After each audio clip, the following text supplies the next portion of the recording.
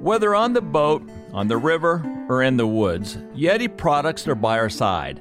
There are many innovative first-class companies in the outdoor market today, but none more so than Yeti.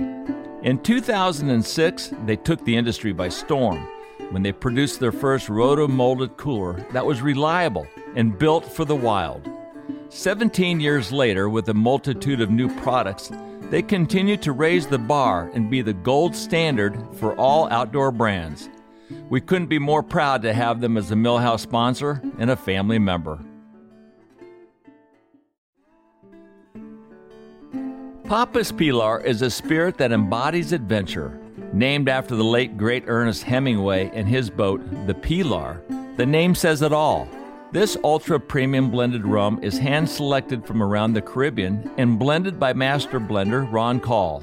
After a long day on the water, when the sun is descending the sky, end on a good note with Pilar by your side. Go support them at papaspilar.com or a liquor store near you.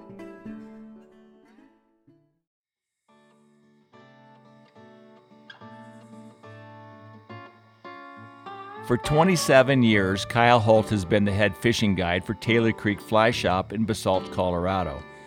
He's been a close friend for many moons and was our guide for Jared Raskob and I on the TV show Silver Kings. He is well versed in the salt and has hosted people fishing throughout the world. And, just as important, if not more, he's president of the Roaring Fork Guide Alliance, which we'll cover in today's podcast, along with his great life as a trout guide. We hope you enjoy.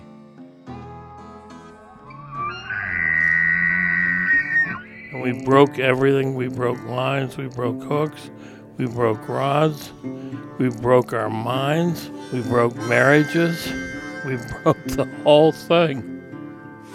We came up with the idea of going out that night and chasing girls, and whoever had the biggest pair of panties won the pot. I knocked another arrow and he turned around the other way and I shot him going through the other way. So I double lunged him both ways. But it was nothing for us to paddle an air mattress out into Government Cut. I got him on. All right, now we're going to teach him a lesson. I'm just an old guy that likes to fish. I'm not quitting yet. And he said, well, who the hell do you think you are, Sue App? And I said, that's exactly who I am. Life's journey to the grave should not be one arriving with a pretty, well-preserved body, but rather skid in broadside in a cloud of smoke, thoroughly torn out, thoroughly used up, proclaiming wildly, wow, what a ride. There's something fishy going on here.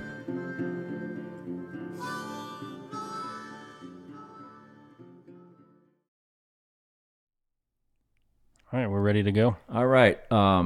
Just before you hit that red button, we're doing a sound check, and Nikki says, Kyle, say Andy Mill has no idea how to fly fish. I got to loosen up a little bit. He looks nervous. Go on. Never a let up. Oh, my God. Anyway, Kyle, it's great to have you. We've done so many interviews with guys out of the Salt, Florida. But I think it's just obvious, and I think it's important to get the Western guys in and their stories. Fly fishing is everywhere. And growing up in the Aspen Valley since 1960, these are my roots. And you've been a guide for a long, long time, out of Taylor Creek down in Basalt. And I think that hub between the Roaring Fork River and the Frying Pan is one of the greatest fly fishing destinations in the world. The Frying Pan River is world class. The Roaring Fork, the same thing.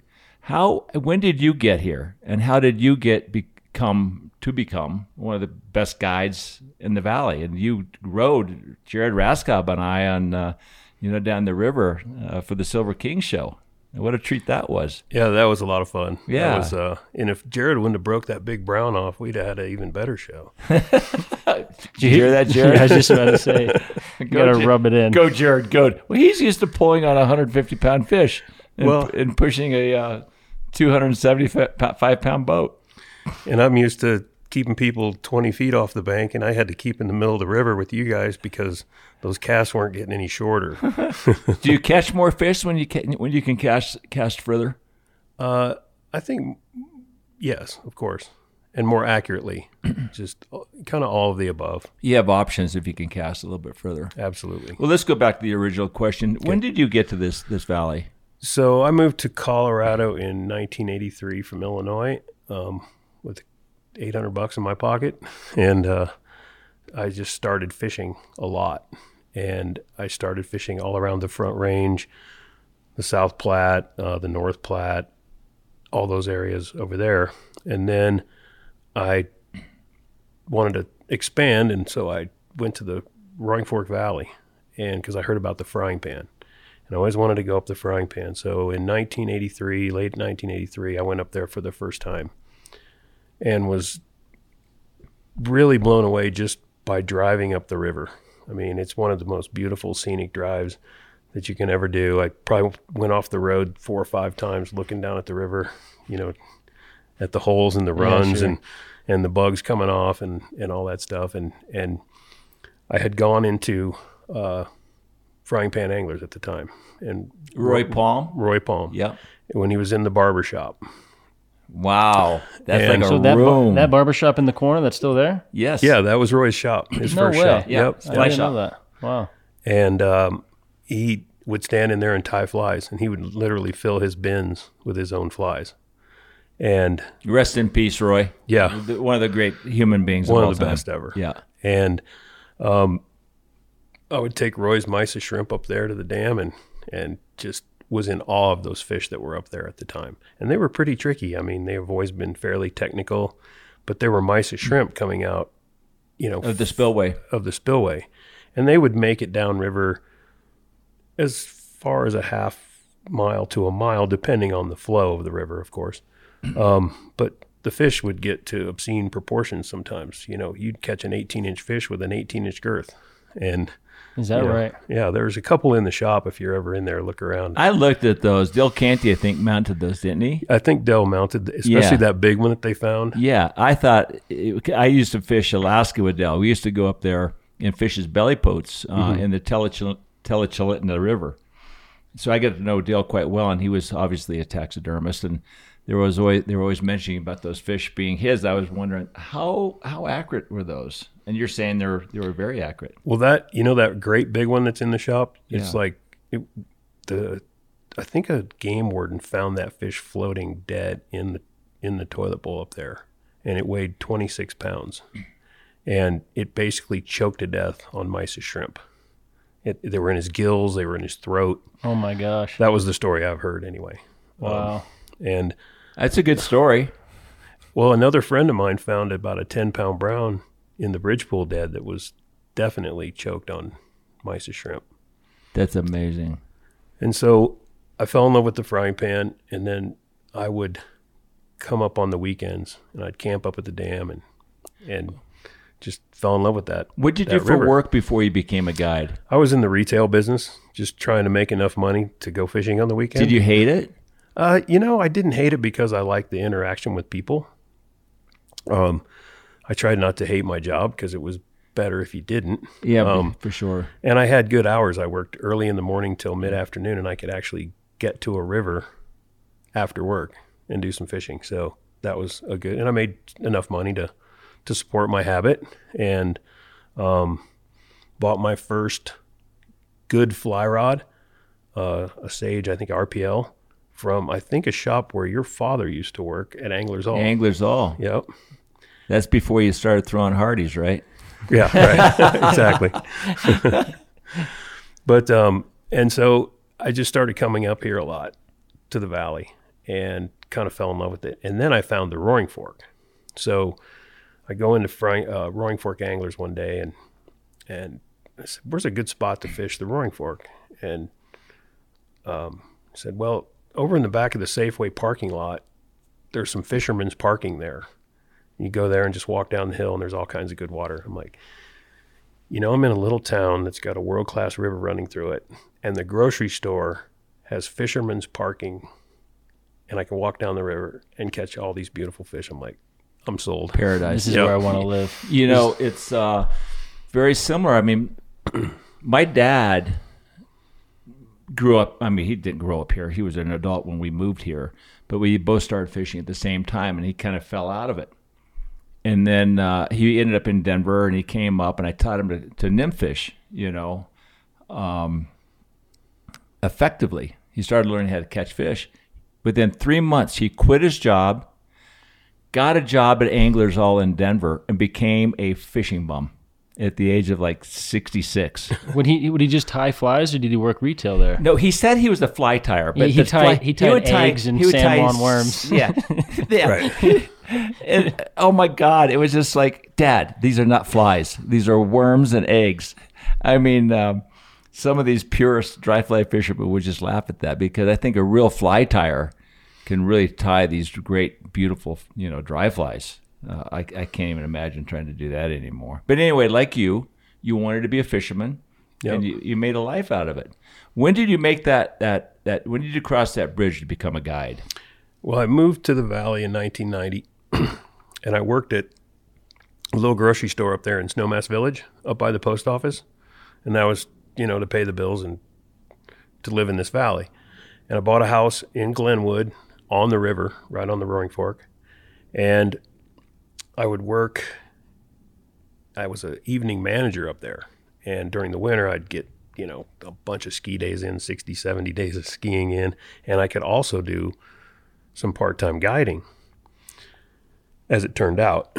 My first guide job, though, was I went into Roy's shop in the barber shop and just told him, hey, I just moved here. I'm so happy that I can just I can fish anytime I want for an hour or 30 minutes or 2 hours. Or he goes, well, you ever thought about doing some guiding?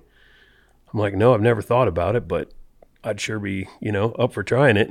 He said, well, I can use some part-time guides in the summertime. And so my first guide job was with Roy Palm, and Rob Baxter worked there. He was one of the guides there.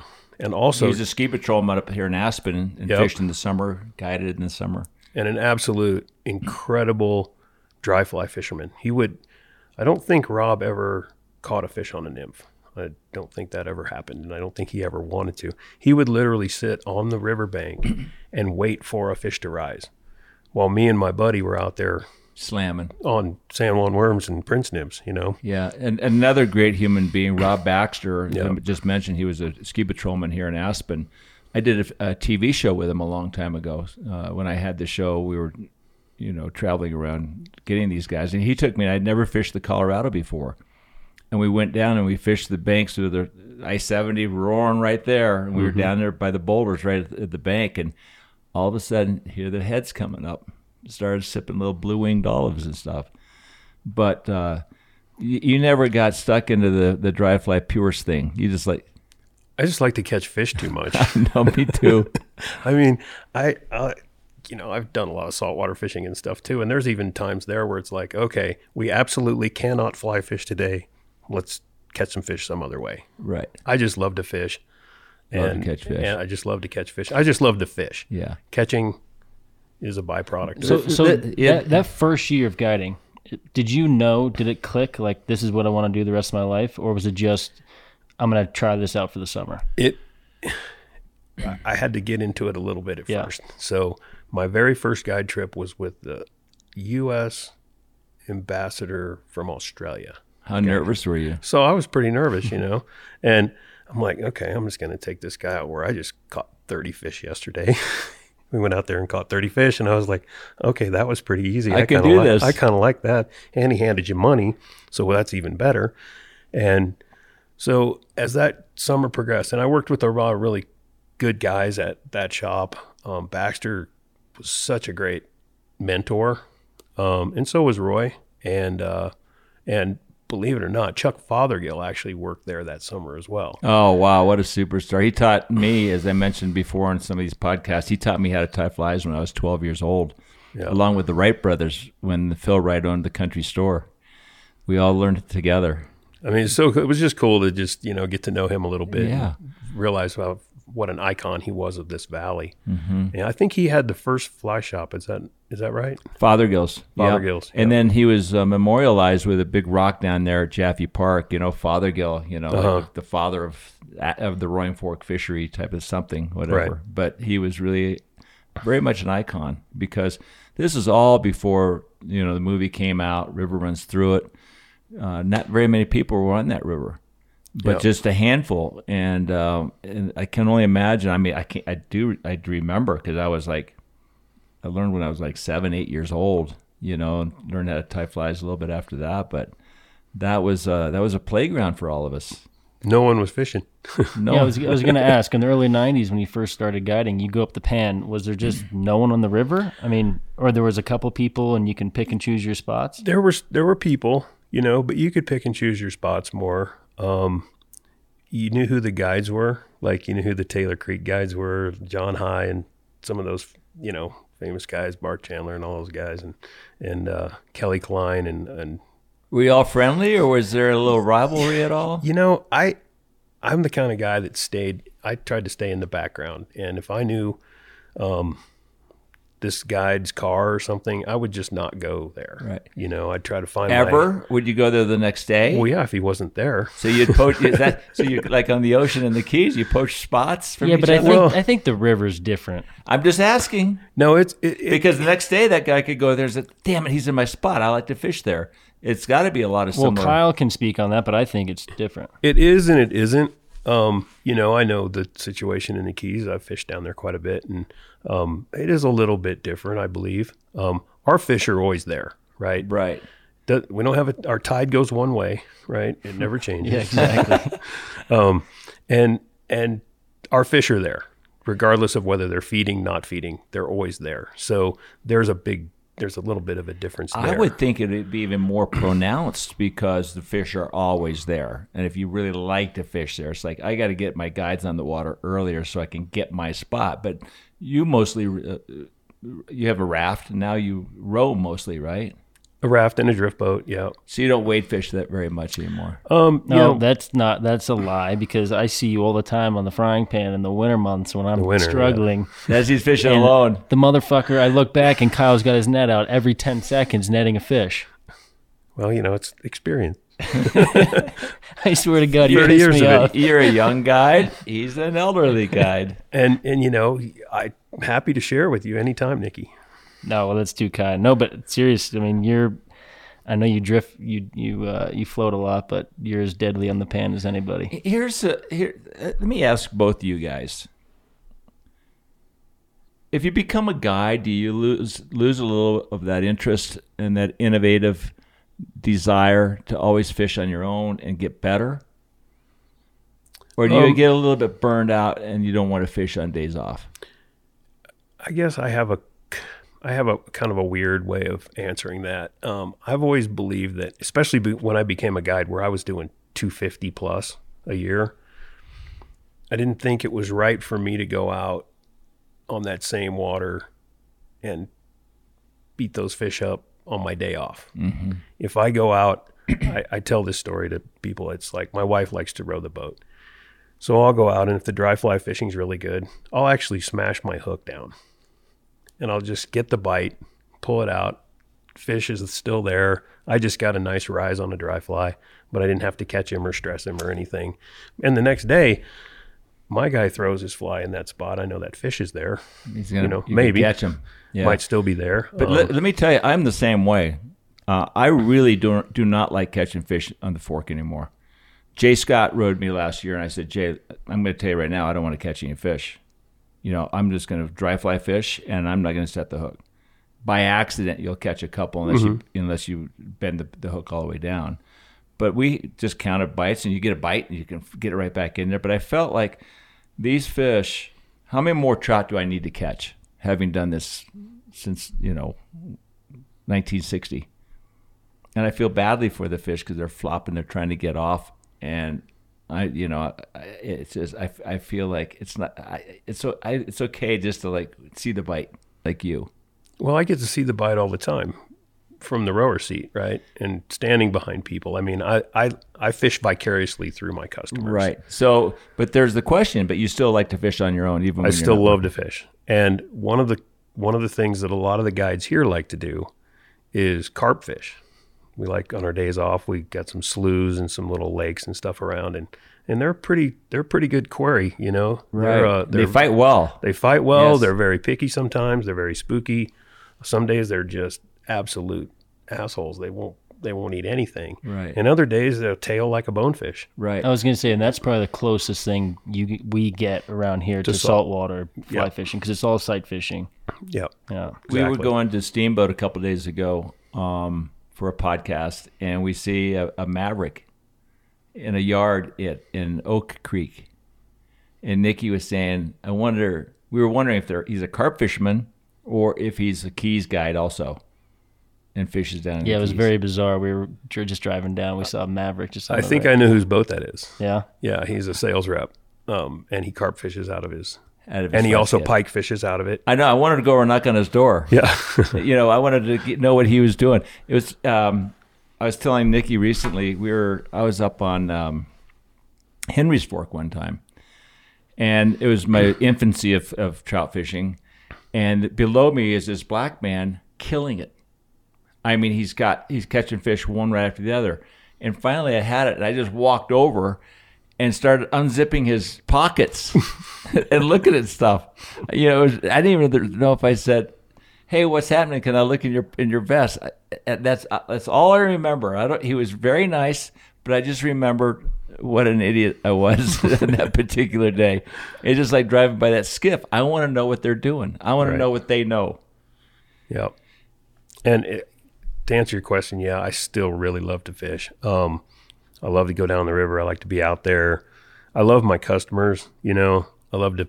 I guess my favorite thing is teaching kids that really want to learn, kids that are into it, and I appreciate the parents that bring those kids along. And I think that's why I still absolutely love getting in my boat every day. This is my 30th guide season. Wow.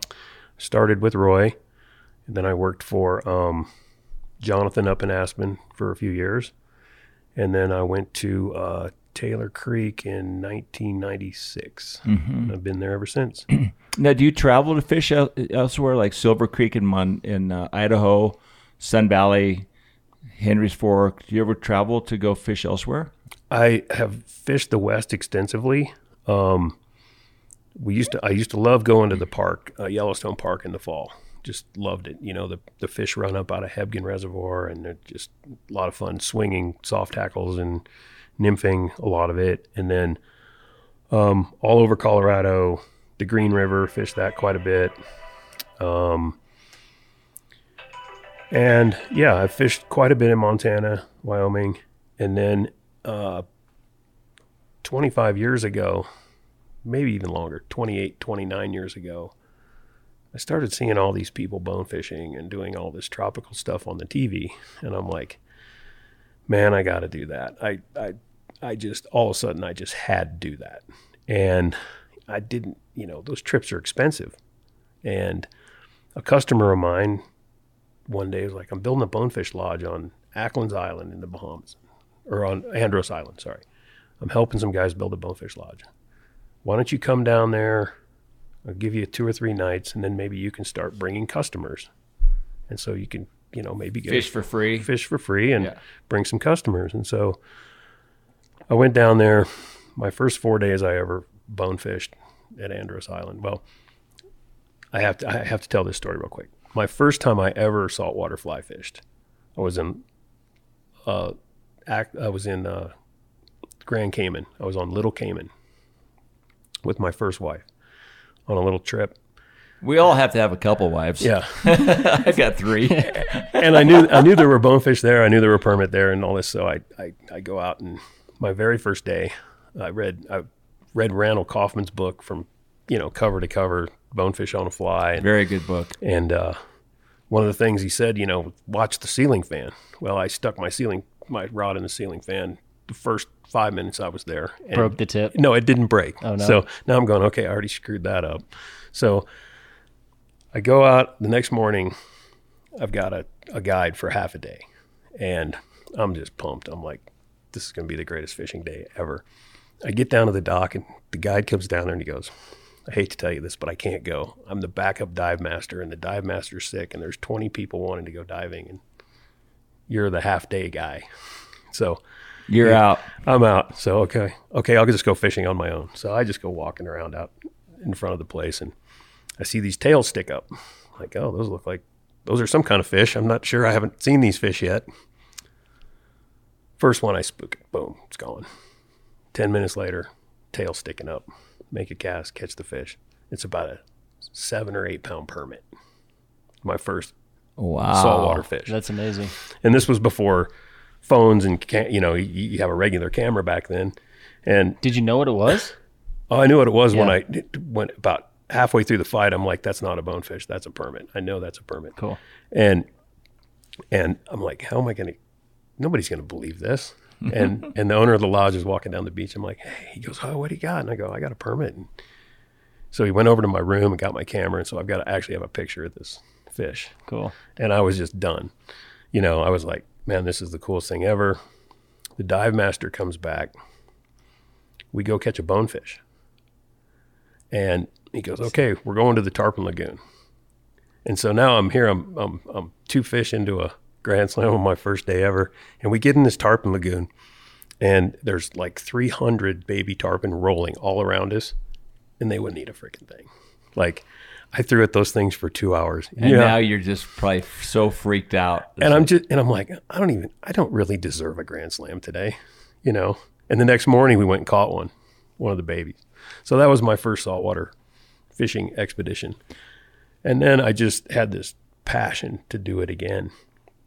So I got this connection at Andros and started going to this lodge. And the next year I had 2 straight weeks of customers down there. Spent like 16 or 18 days in a row there. And I did, over the course of the next 10 years, about 30 plus trips to the Bahamas with customers. Right. And then I started expanding to Mexico and just started to network. You just got back from the Seychelles, right? Did Cosmolito Atoll in January. That was an amazing trip with a really great group of guys. How did you avoid not becoming a guide in the Keys? Like, there's so many great Keys guides. Mike Guerin, Suplee, your good buddy, Kevin Guerin. A lot of guys from the West are down there, and ever more so in the last few years.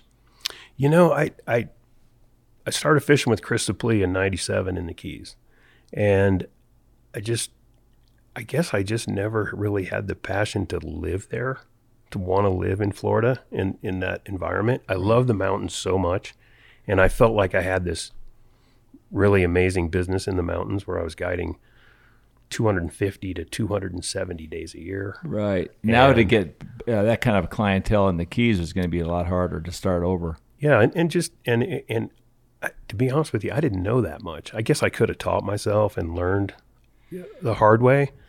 And I never had that passion to go guide in the salt. Right. But I am such a junkie as far as fishing in the salt. I can't ever get enough of it. I can't wait for my next trip, no matter where it's at. I mean, I love all the fish. The tarpon's my favorite, of course. Right. But I've become kind of a permit junkie because I have got to do that now in Mexico a bunch. The Seychelles. What's your favorite of the 3? The tarpon. Yeah, without a doubt. What is it about the tarpon that you like? I like that it's prehistoric. And I like the fact that I think every tarpon thinks it's 12 inches long, like in its brain. That's why it's so easy to catch. That's why it's so agile and no, it's just why it's such a they're swimming around and they're 150 pounds or 120 pounds and he doesn't know he's still the sharks are after him, right? So he might only think he's 12 inches long because he's pretty much scared of everything. I mean, you make the wrong move, they spook, right? You make the wrong cast, they spook. I think. But what about permit? I was just going to say it's the easiest of all 3. The hardest is probably a really big, big bonefish, big 12-pound bonefish. That's the smartest. Yeah, they're the smartest. You can make a bad cast at a permit, it'll spin around and eat your fly. I guess I'm thinking about the Florida Keys fish, the tarpon, that get so ridiculously hard out on the ocean side. The ocean side, yeah, for sure. But yeah, I mean, I just love all the fish. I love all the other fish too that are there. when I first started going to the Bahamas, man, the mutton snapper were all over the place, and they'd tail on the flats, and that's one of my favorite fish I've ever caught, was a great big mutton snapper tailing on the flat. That's a rare sight. Duck Camp makes outdoor goods so you can outdoor good. From the shallow water flats to the mallard-filled marshes, Duck Camp is there to make you feel comfortable and enhance the quality of your time in the elements. Not only do they make some of the best outdoor apparel on the market, but they support many of the organizations near and dear, fighting for a resource in the natural world. Check them out at duckcamp.com and tell them we sent you. Starting from a 90-year-old family recipe, Wickles are wickedly delicious pickles packed with garlic and peppers, a staple in our skiff and all shoreline lunches. Originating from Sim's grandmother's kitchen to a pantry near yours, from pickles, okra, relishes, and spreads, check them out to elevate all of your meals to the next level. Well, you just got back from Cosmelito. What were you seeing there? What did you catch there? We were mostly focused on trevally. Now, were you on a mothership? No, there's a land-based lodge now on Cosmelito Atoll. Wow. Stay in shipping containers that are decked out. And, really? Yeah, they're awesome. You can really cold air conditioning and hot showers and a shipping container. And so you're targeting big GTs. GTs, and the guides are all amazing South African guides. They're so fun to be with, and they're so just over the top with their knowledge. And that giant trevally is, I've heard people say they're just a big jack. They're just a big jack, but they're not. They're so smart, and they're so just unbelievably aggressive at times, but at other times they're so like, I'm not going to eat that fly. There's no way I'm going to eat that fly. And I've been over there. I fished the Seychelles, never Cosmelito. But the fishing's got to be extraordinary there because that's the only lodge there, land-based lodge. And it's only there for like maybe 6 months a year. Right. So those fish are not getting... They're not getting pushed. There's no pressure. The pressure comes from the lodge. Right. And the fish are always there. The tides are a big thing.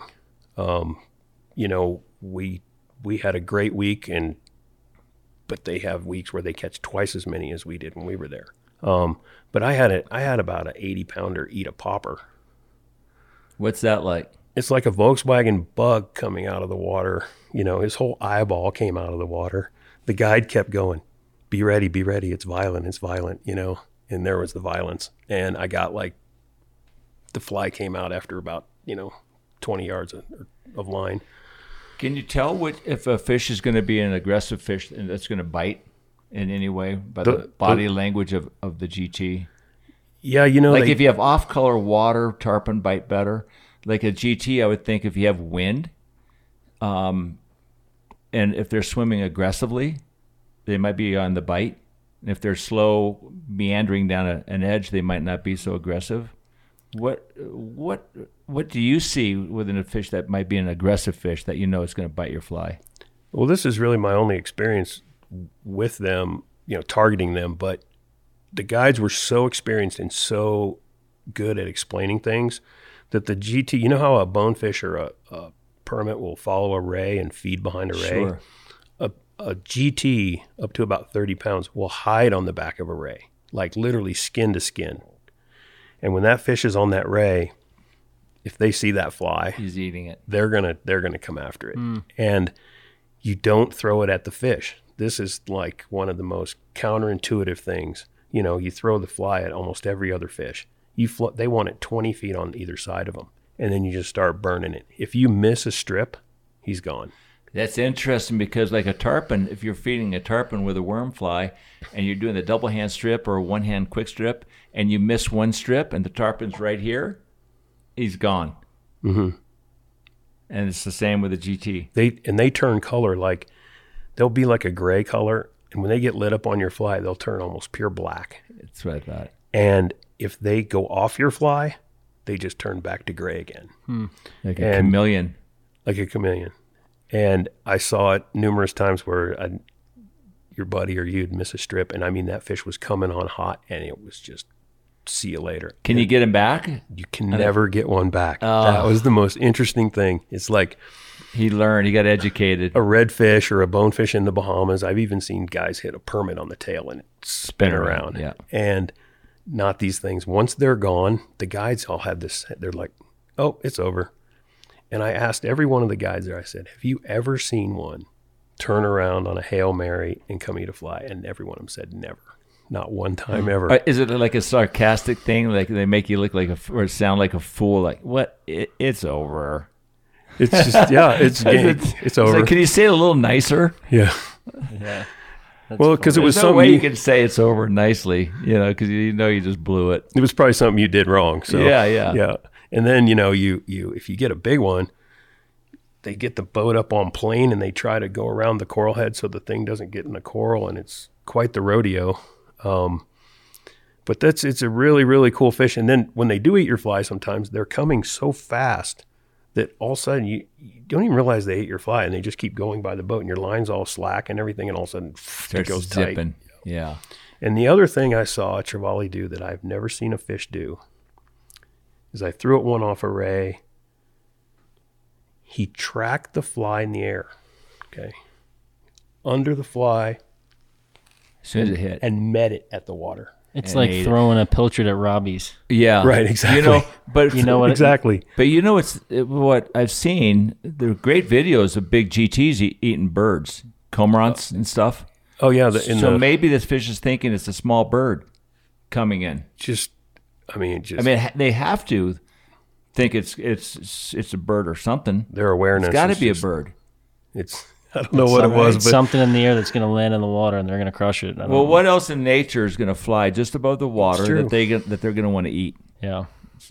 That's pretty cool. Yeah, do you have anything else to say to that Cosmelito? Because I want to. No, man, it's an amazing place. Yeah. We caught probably the coolest fish I caught the whole trip was a 15-pound African marbled grouper on a popper. I have no idea what that even is. It's just a great big grouper with big teeth and blue eyes, and the film roll we have from that place of all the different crazy fish we caught is pretty amazing. I would say that there are 3 places I'd like to fish again: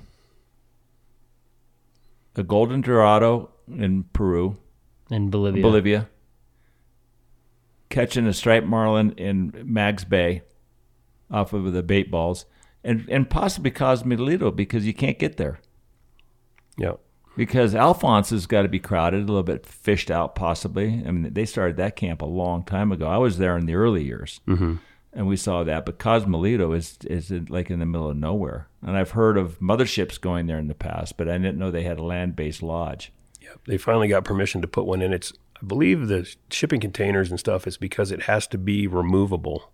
I think there's some kind of rule, law or something, but it was a fantastic trip. Sinkable. Yeah. Nothing on dry ground. Wouldn't want to be there in a typhoon. So I want to bring it back locally because I think you're a great spokesperson for the Roaring Fork River and the Frying Pan River. We were in the Square Grouper and the Keys. You just got back from a great day of tarpon fishing. I love to pick your brain about the Frying Pan because I fish there often. And you were talking about, I asked you, why are there not so many great big rainbow trout on the flats and below the Bend Pool and, as in different spots as there once was? And you said something about the micey shrimp. You made mention of the fact that it might be because of the micey shrimp.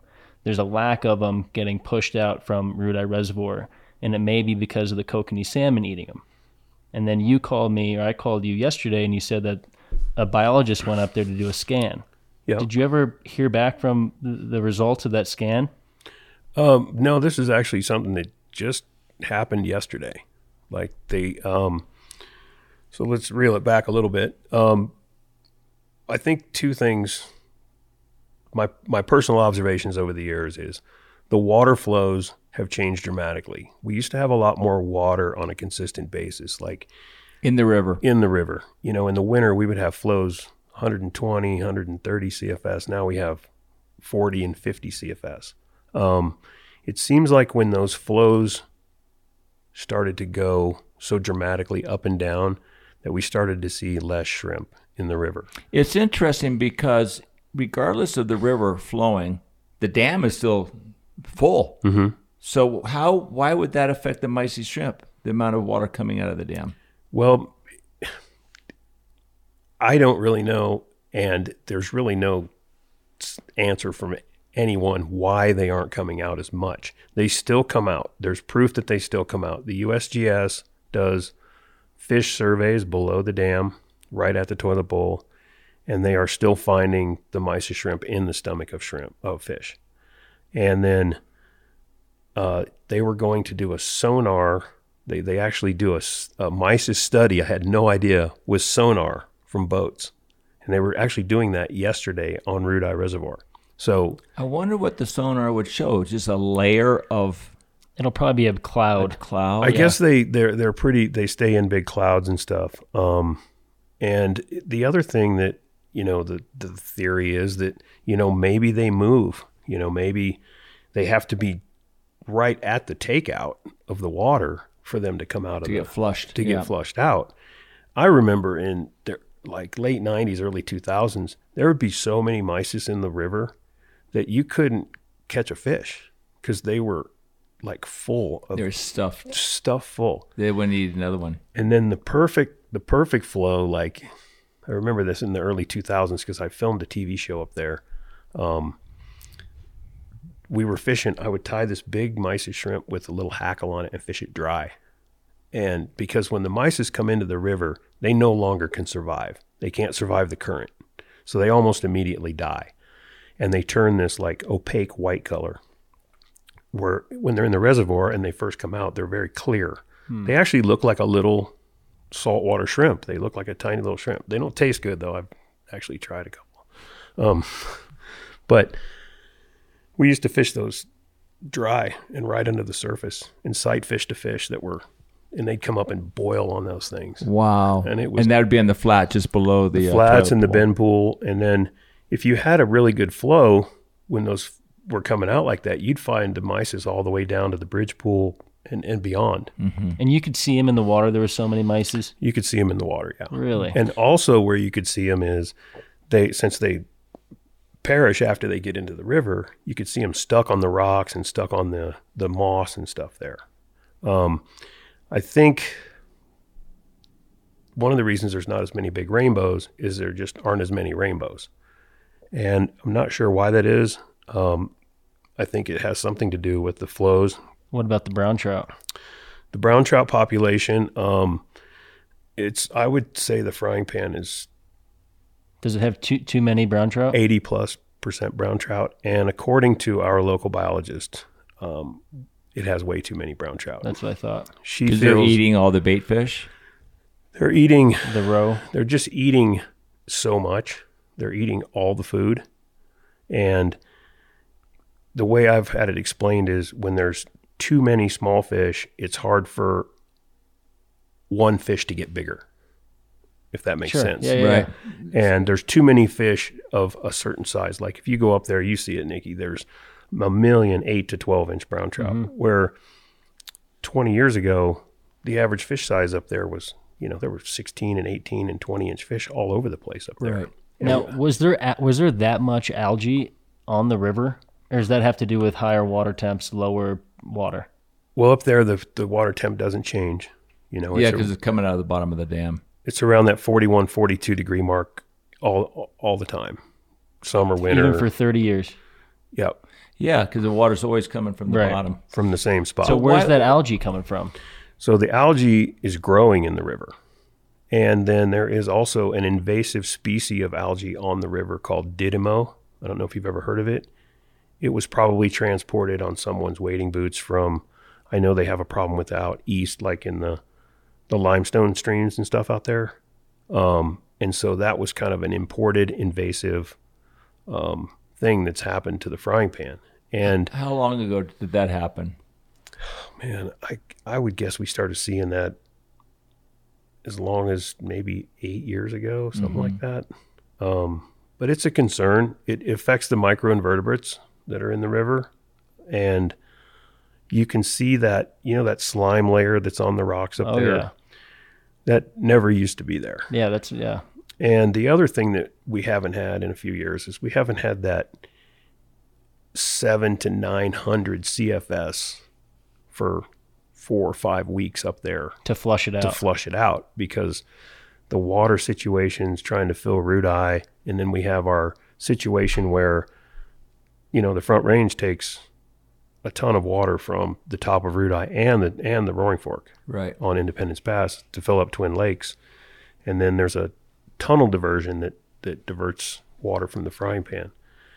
And so that's called the Frying Pan Arkansas project, right? It goes over Correct. the Arkansas River. Yeah.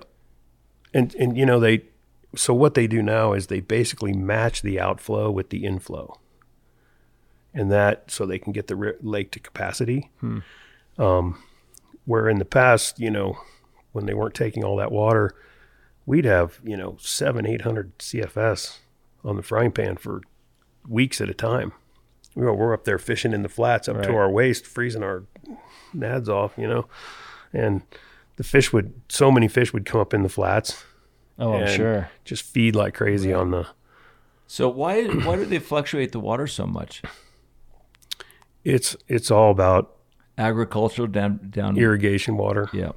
Every ounce of that water is owned by somebody.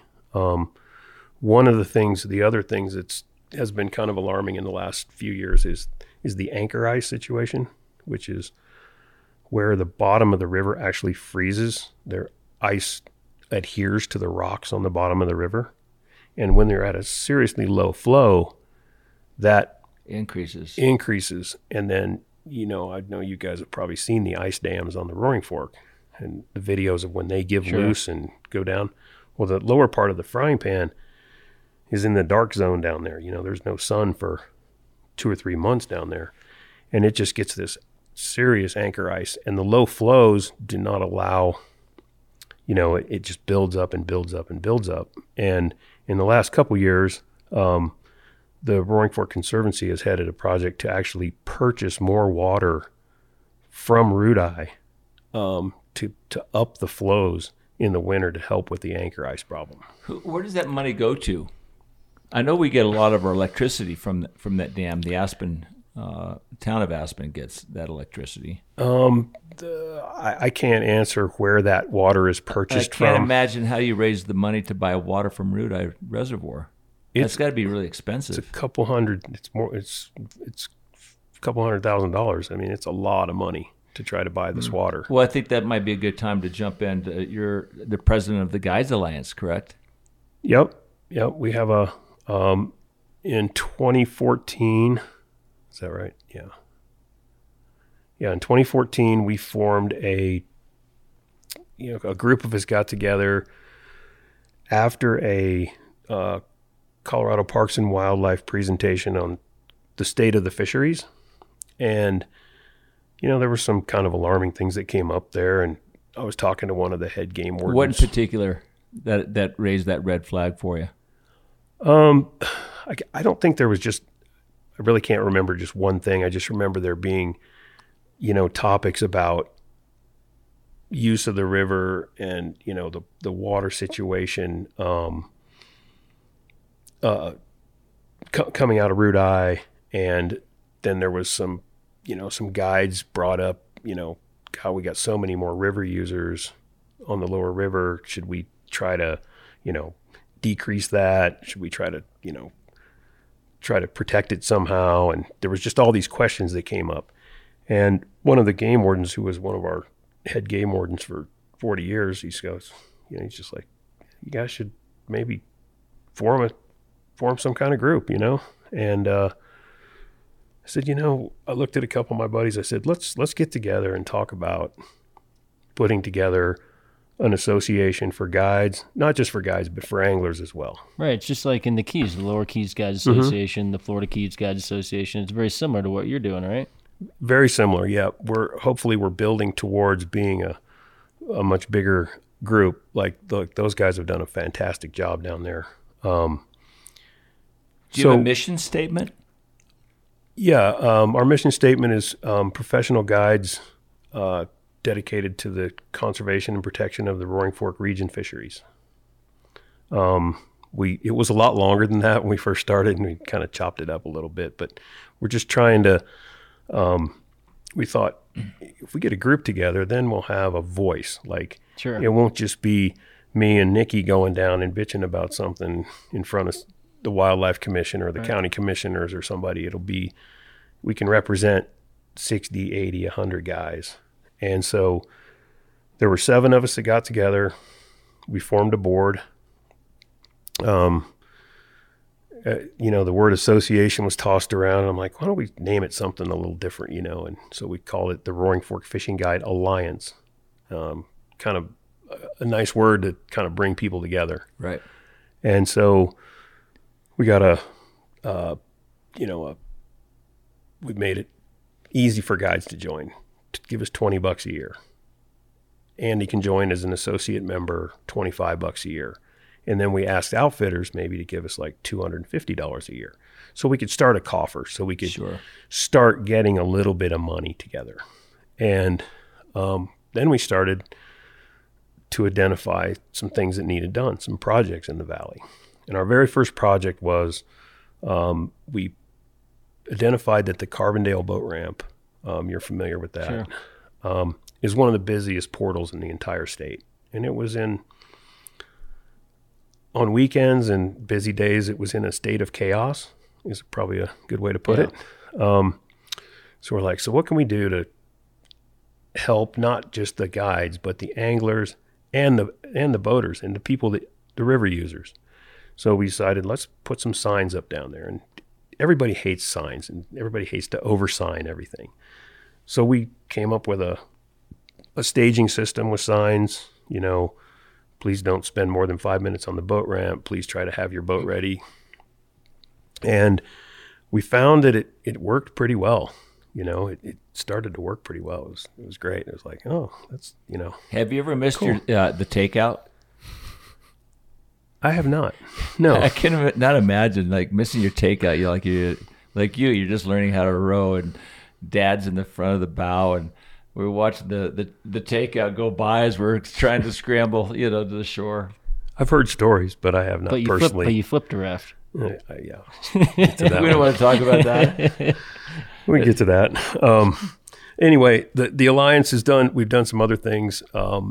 We have another boat ramp at the Iron Bridge, the West Bank boat ramp, that after runoff has some really, really bad problems with giant jagged rocks sticking up. And Colorado Parks and Wildlife is currently working on a plan to completely remodel that. But, government agencies have their, they have their time frames and their budgets and stuff. So we decided, let's get permission from CPW to let's buy some gravel, man, and put it down there and clean it up and make everybody's lives easier. So, we put last year and this year, we put like 40 tons of road base on that and smoothed it out and saved everybody time and equipment problems. And so we've done that a couple years in a row.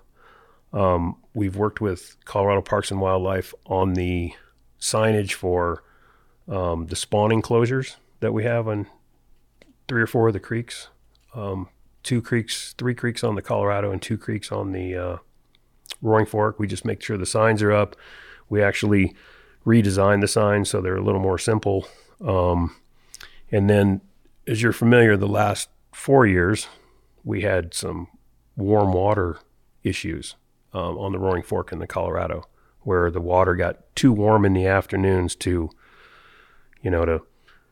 fish and so the fish are in peril at 70-degree water. And so there were volunteer closures put in place. We made all the signs for that. We did all the installation of the signs. Did that work? Did people stay off the river? I thought the voluntary compliance was really good. It was. And what was it? Was it noon and after or 2 and after? I think we had the first 2 years, it was 2:00. And then that third year, it was bad. It was like we did a 1 p.m. Voluntary off the water closure. And for the most part, Can you see the temperature of the water change that drastically from 8 in the morning to 1 in the afternoon? If we have the right flows and the temperatures, and so there's a few factors involved. There's the flow of the river, the nighttime temperatures and the daytime temperatures. And our rivers get their hottest at about 5 or 6 o'clock in the evening. And that's when a lot of people like to go out and fish. Sure. Yeah. But that's when the fish are in the most peril. Right. What's the difference in temperature from, say, hypothetically, 8 in the morning to 5 at night on a river that's got, that amount of water, going down? It can be as dramatic as 15 degrees. I was going to say 10 degrees, yeah. 10 degrees is Holy the average. cow. And like if you go out right now, on a day it gets down to 50 at night, 45 at night. The water temperature in the morning's 50, 52, 53. And it's 60, 61 by the time you get off. But that's perfect. That's perfect trout water. Yeah. That's the perfect time to go skinny dipping. Nobody's on the river. Nobody's going to see you. What's your, let's just forecast the rivers in the West in 10, 15, 20 years. Do you guys look that far ahead and try to forecast future issues that may be cause for concern? The number of boats going down the river, the number of people fishing, the pressure on the fishery. Do you ever see doing something where we have to limit the amount of people? I'm just throwing this out there. No, and it's been talked about a lot. We've talked about it. We've actually had meetings with regional game managers. And how would you monitor that? Well, you could monitor the guides, I guess, pretty easily. Yeah. You can monitor at the boat ramps. You could probably never monitor the public. Yeah. And you could probably never close it to the public. Mm-hmm.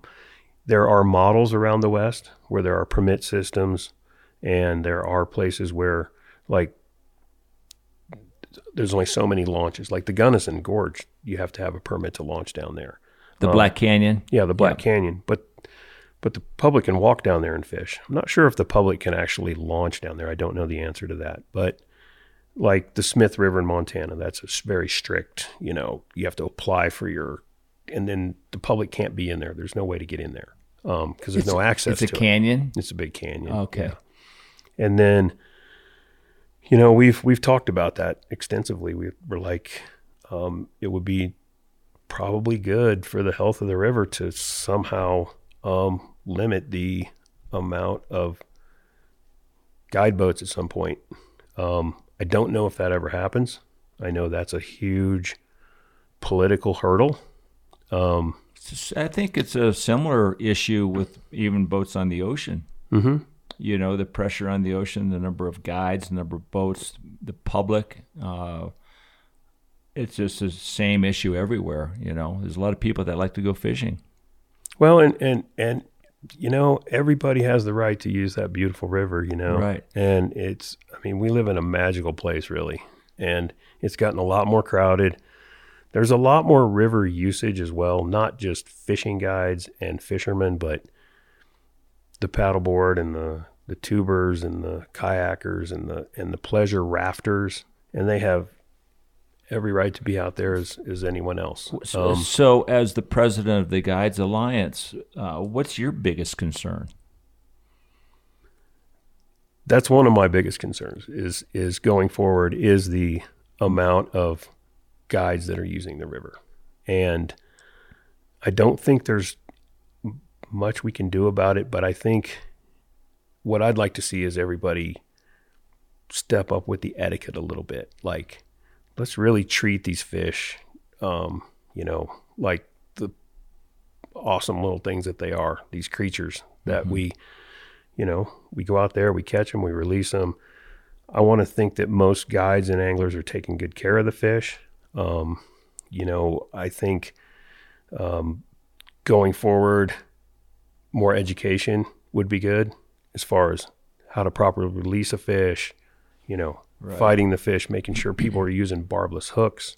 It's going to be more of a grassroots thing than it is going to be a rule. Oh yeah, I was going to ask you about the handling of a trout, because I know Bonefish Tarpon Trust released an article with Herstead and Doug Kilpatrick along with Ross from BTT talking about how to properly handle a bonefish, especially when the water temperatures are hot. So when you're rowing down the river, walk me through. You net the fish. If the client wants to take a photo, you have the phone ready with the fish in the water. Get the net out. He takes a photo of the fish, put it back in the net, and then you release them? Or do you wait for a certain spot to release them? How does that go? I'm one of the most anal guys on the river as far as treating the fish properly. I have a little tool called a no-touchy. It's just a dowel rod with a little piece of wire hook at the end. And I know there's similar ones for saltwater fishing. I mean, there's even great big ones for offshore fishing and stuff where you can just pull the hook out. Just a de-hooker. Just a little de-hooker. Yeah. So you never touch the fish? I net the fish. I have gone days and days and days without ever touching a fish. And I just run that thing down. It's so fast. I can do it. I can put the oars under my legs, get it off, and I like to release the fish out of my net. What if the client wants a photo? I usually pull the boat over. Say, okay, we need to do this the right way. I will have either, if I need to pull on the oars, I'll say, here's the net, keep the fish underwater till I get over here. Once I get over here, I explain to them, if they don't already know, to wet their hands. I try to explain to them about the membrane on the fish, which is actually a living cell, that protects that fish. And then try to get people to scoop the fish. I train them to both hands on the same side of the fish and just lift it. Don't grab it. Don't squeeze it. Just, they won't flop around and stuff as much if you treat them right, and just try to get a fish and then back in the net. I tell them to drop it back in the net. And I always hold the net like I got a safety net right there. So when it goes flying out of their hands towards the bottom of the boat, I can snatch it before it actually cracks its head on the bottom of the boat. And then I take the fish, and most fish are fine, especially when the water's cold. If the water's really cold and oxygenated like it is this year, most of the fish just zip right off. But I like them to swim out of the net. I think it's better for them. I see guys pitching them in the air and tossing them and not treating them very well. Right. And that, I'd like to see more of that education and just etiquette on, don't drop your hook in the middle of the river, row over You're to talking about your anchor. Your anchor, sorry, yeah. Go over to the edge and get out of the way and just have a little bit more awareness for the people around you. Right. But you said something just a second ago. The slime on a fish is a living membrane. Mm-hmm. Tell me about that. It's their protective coating. I know that, but it's a living membrane. Yeah, it's a living cell. And so, somebody long ago said, when you grab them with dry hands, you're punching holes in them. You're punching holes in that membrane, and fish can be overhandled. They can get disease after that. Yeah, they can get a fungus on them. The name of it is slipping me right now, but yeah, and you used to really see a lot of them on the frying pan, the big rainbows and stuff, because guys want pictures of those big fish, and they get overhandled. Right. And then, unfortunately, I've probably seen more mortality in the river this year than ever before, and I call those mishandled. I call them Instagram fish. Yeah, for sure. How has your fishery changed in the Roaring Fork River over the years with how you fish for them? It's interesting.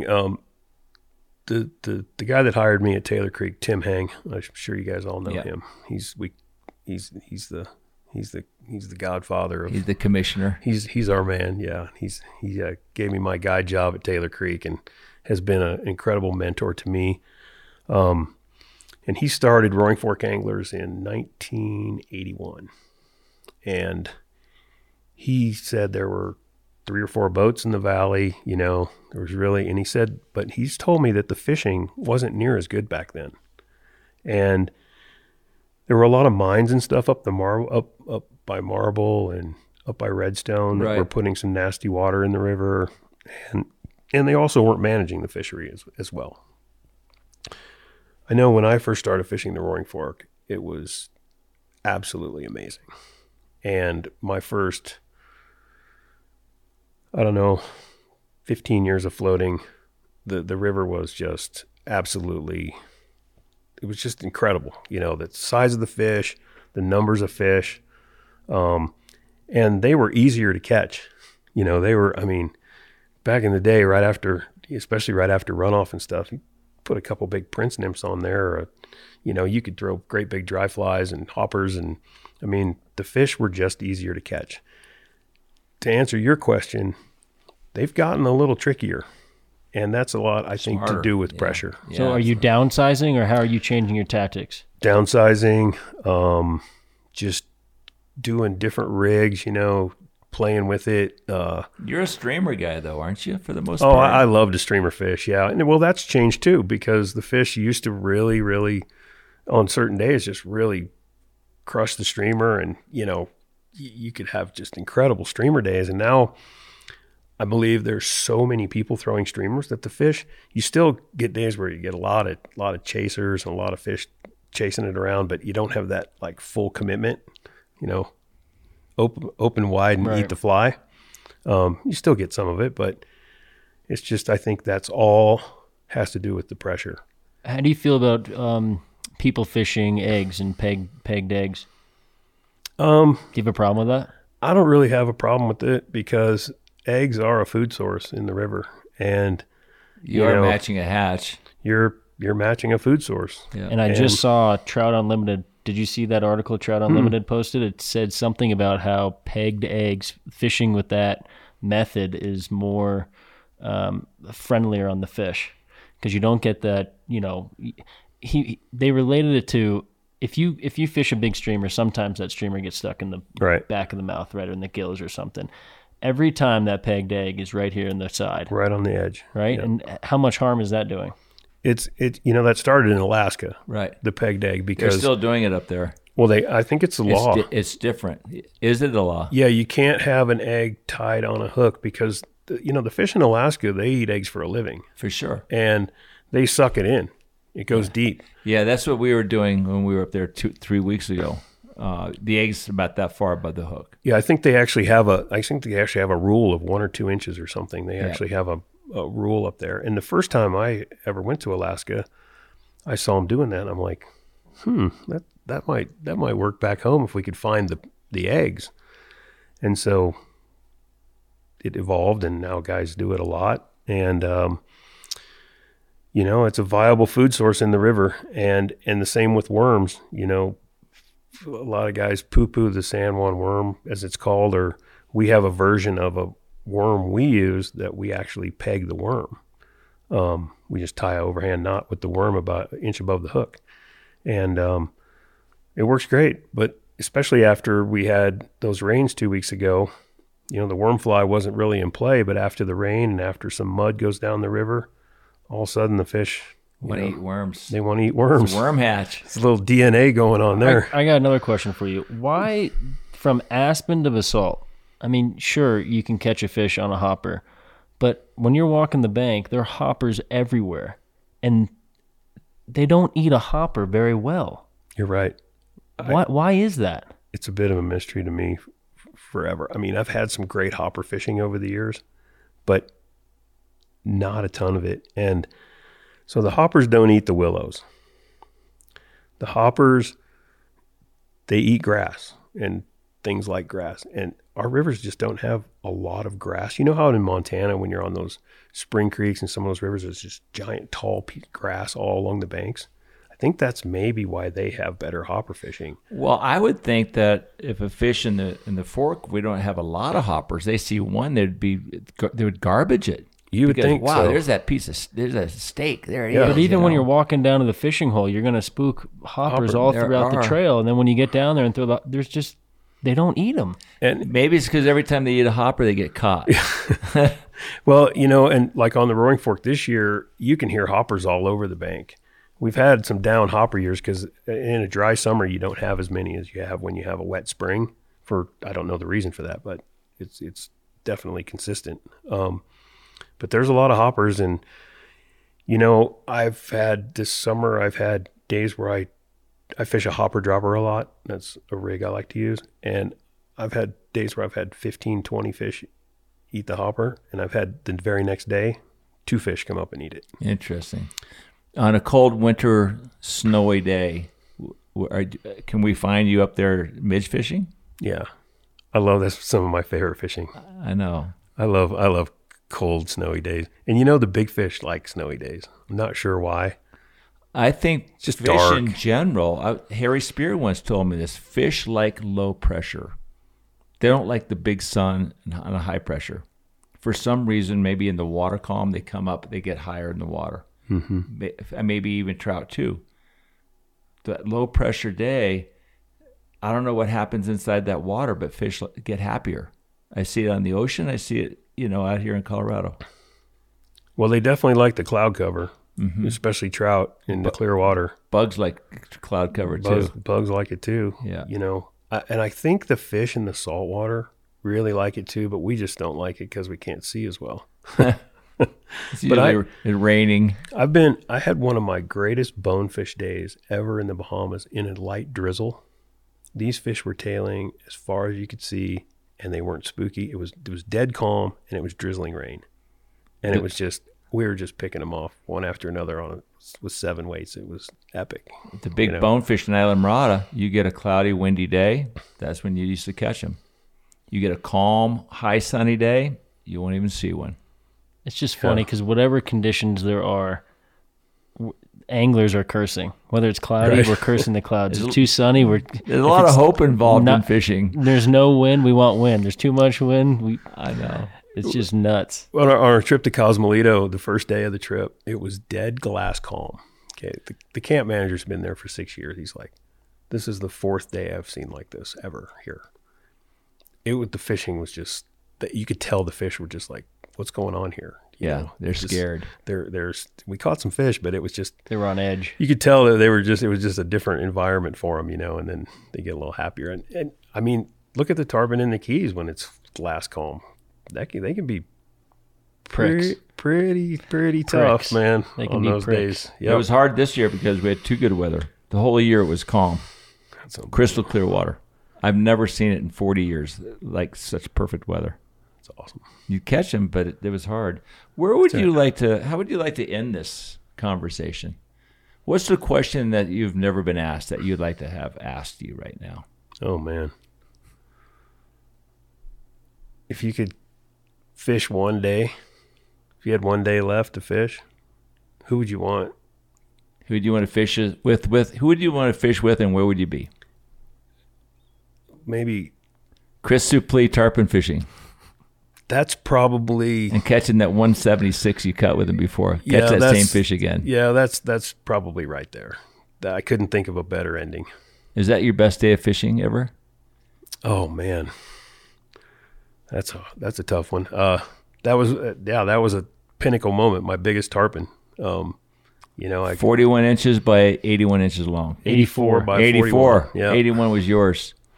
That's a big toad. That's a big toad, and it was with the guy that taught me how to tarpon fish. I fished with him for 25 years in the Keys. Chris Suplee was really a great fisherman. Unbelievable. Yep. Yeah, taught me so much.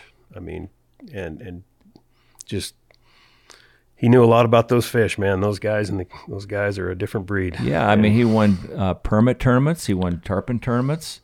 When you start winning those kind of tournaments. That says a lot about your ability as a guide. And then I want to thank you guys for what you're doing with this podcast. I mean, you guys are documenting some of the most, the legendary people of this sport that we love so much. I've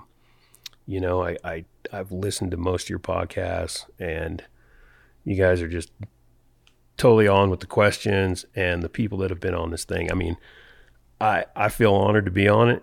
I mean, you guys have had... You're one of the bros, man. You guys have had the legends of this sport. Yeah. And well, you're one of them. You're the legend of the Roaring Fork Valley, You're Kyle. one of them, man. I appreciate that. And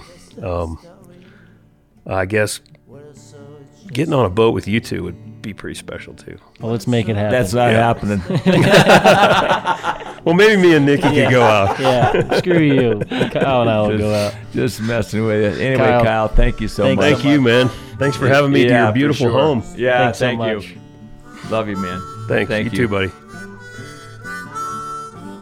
There's nothing better than fishing with a guide that wants you to catch a fish more than you do and has all the tools to make it happen. That's Kyle Holt. If you enjoyed this podcast, please leave us a review on Apple Podcasts. And if you'd like to see more content or behind the scenes, please follow us on Instagram, Facebook, and YouTube. We'll see you again soon.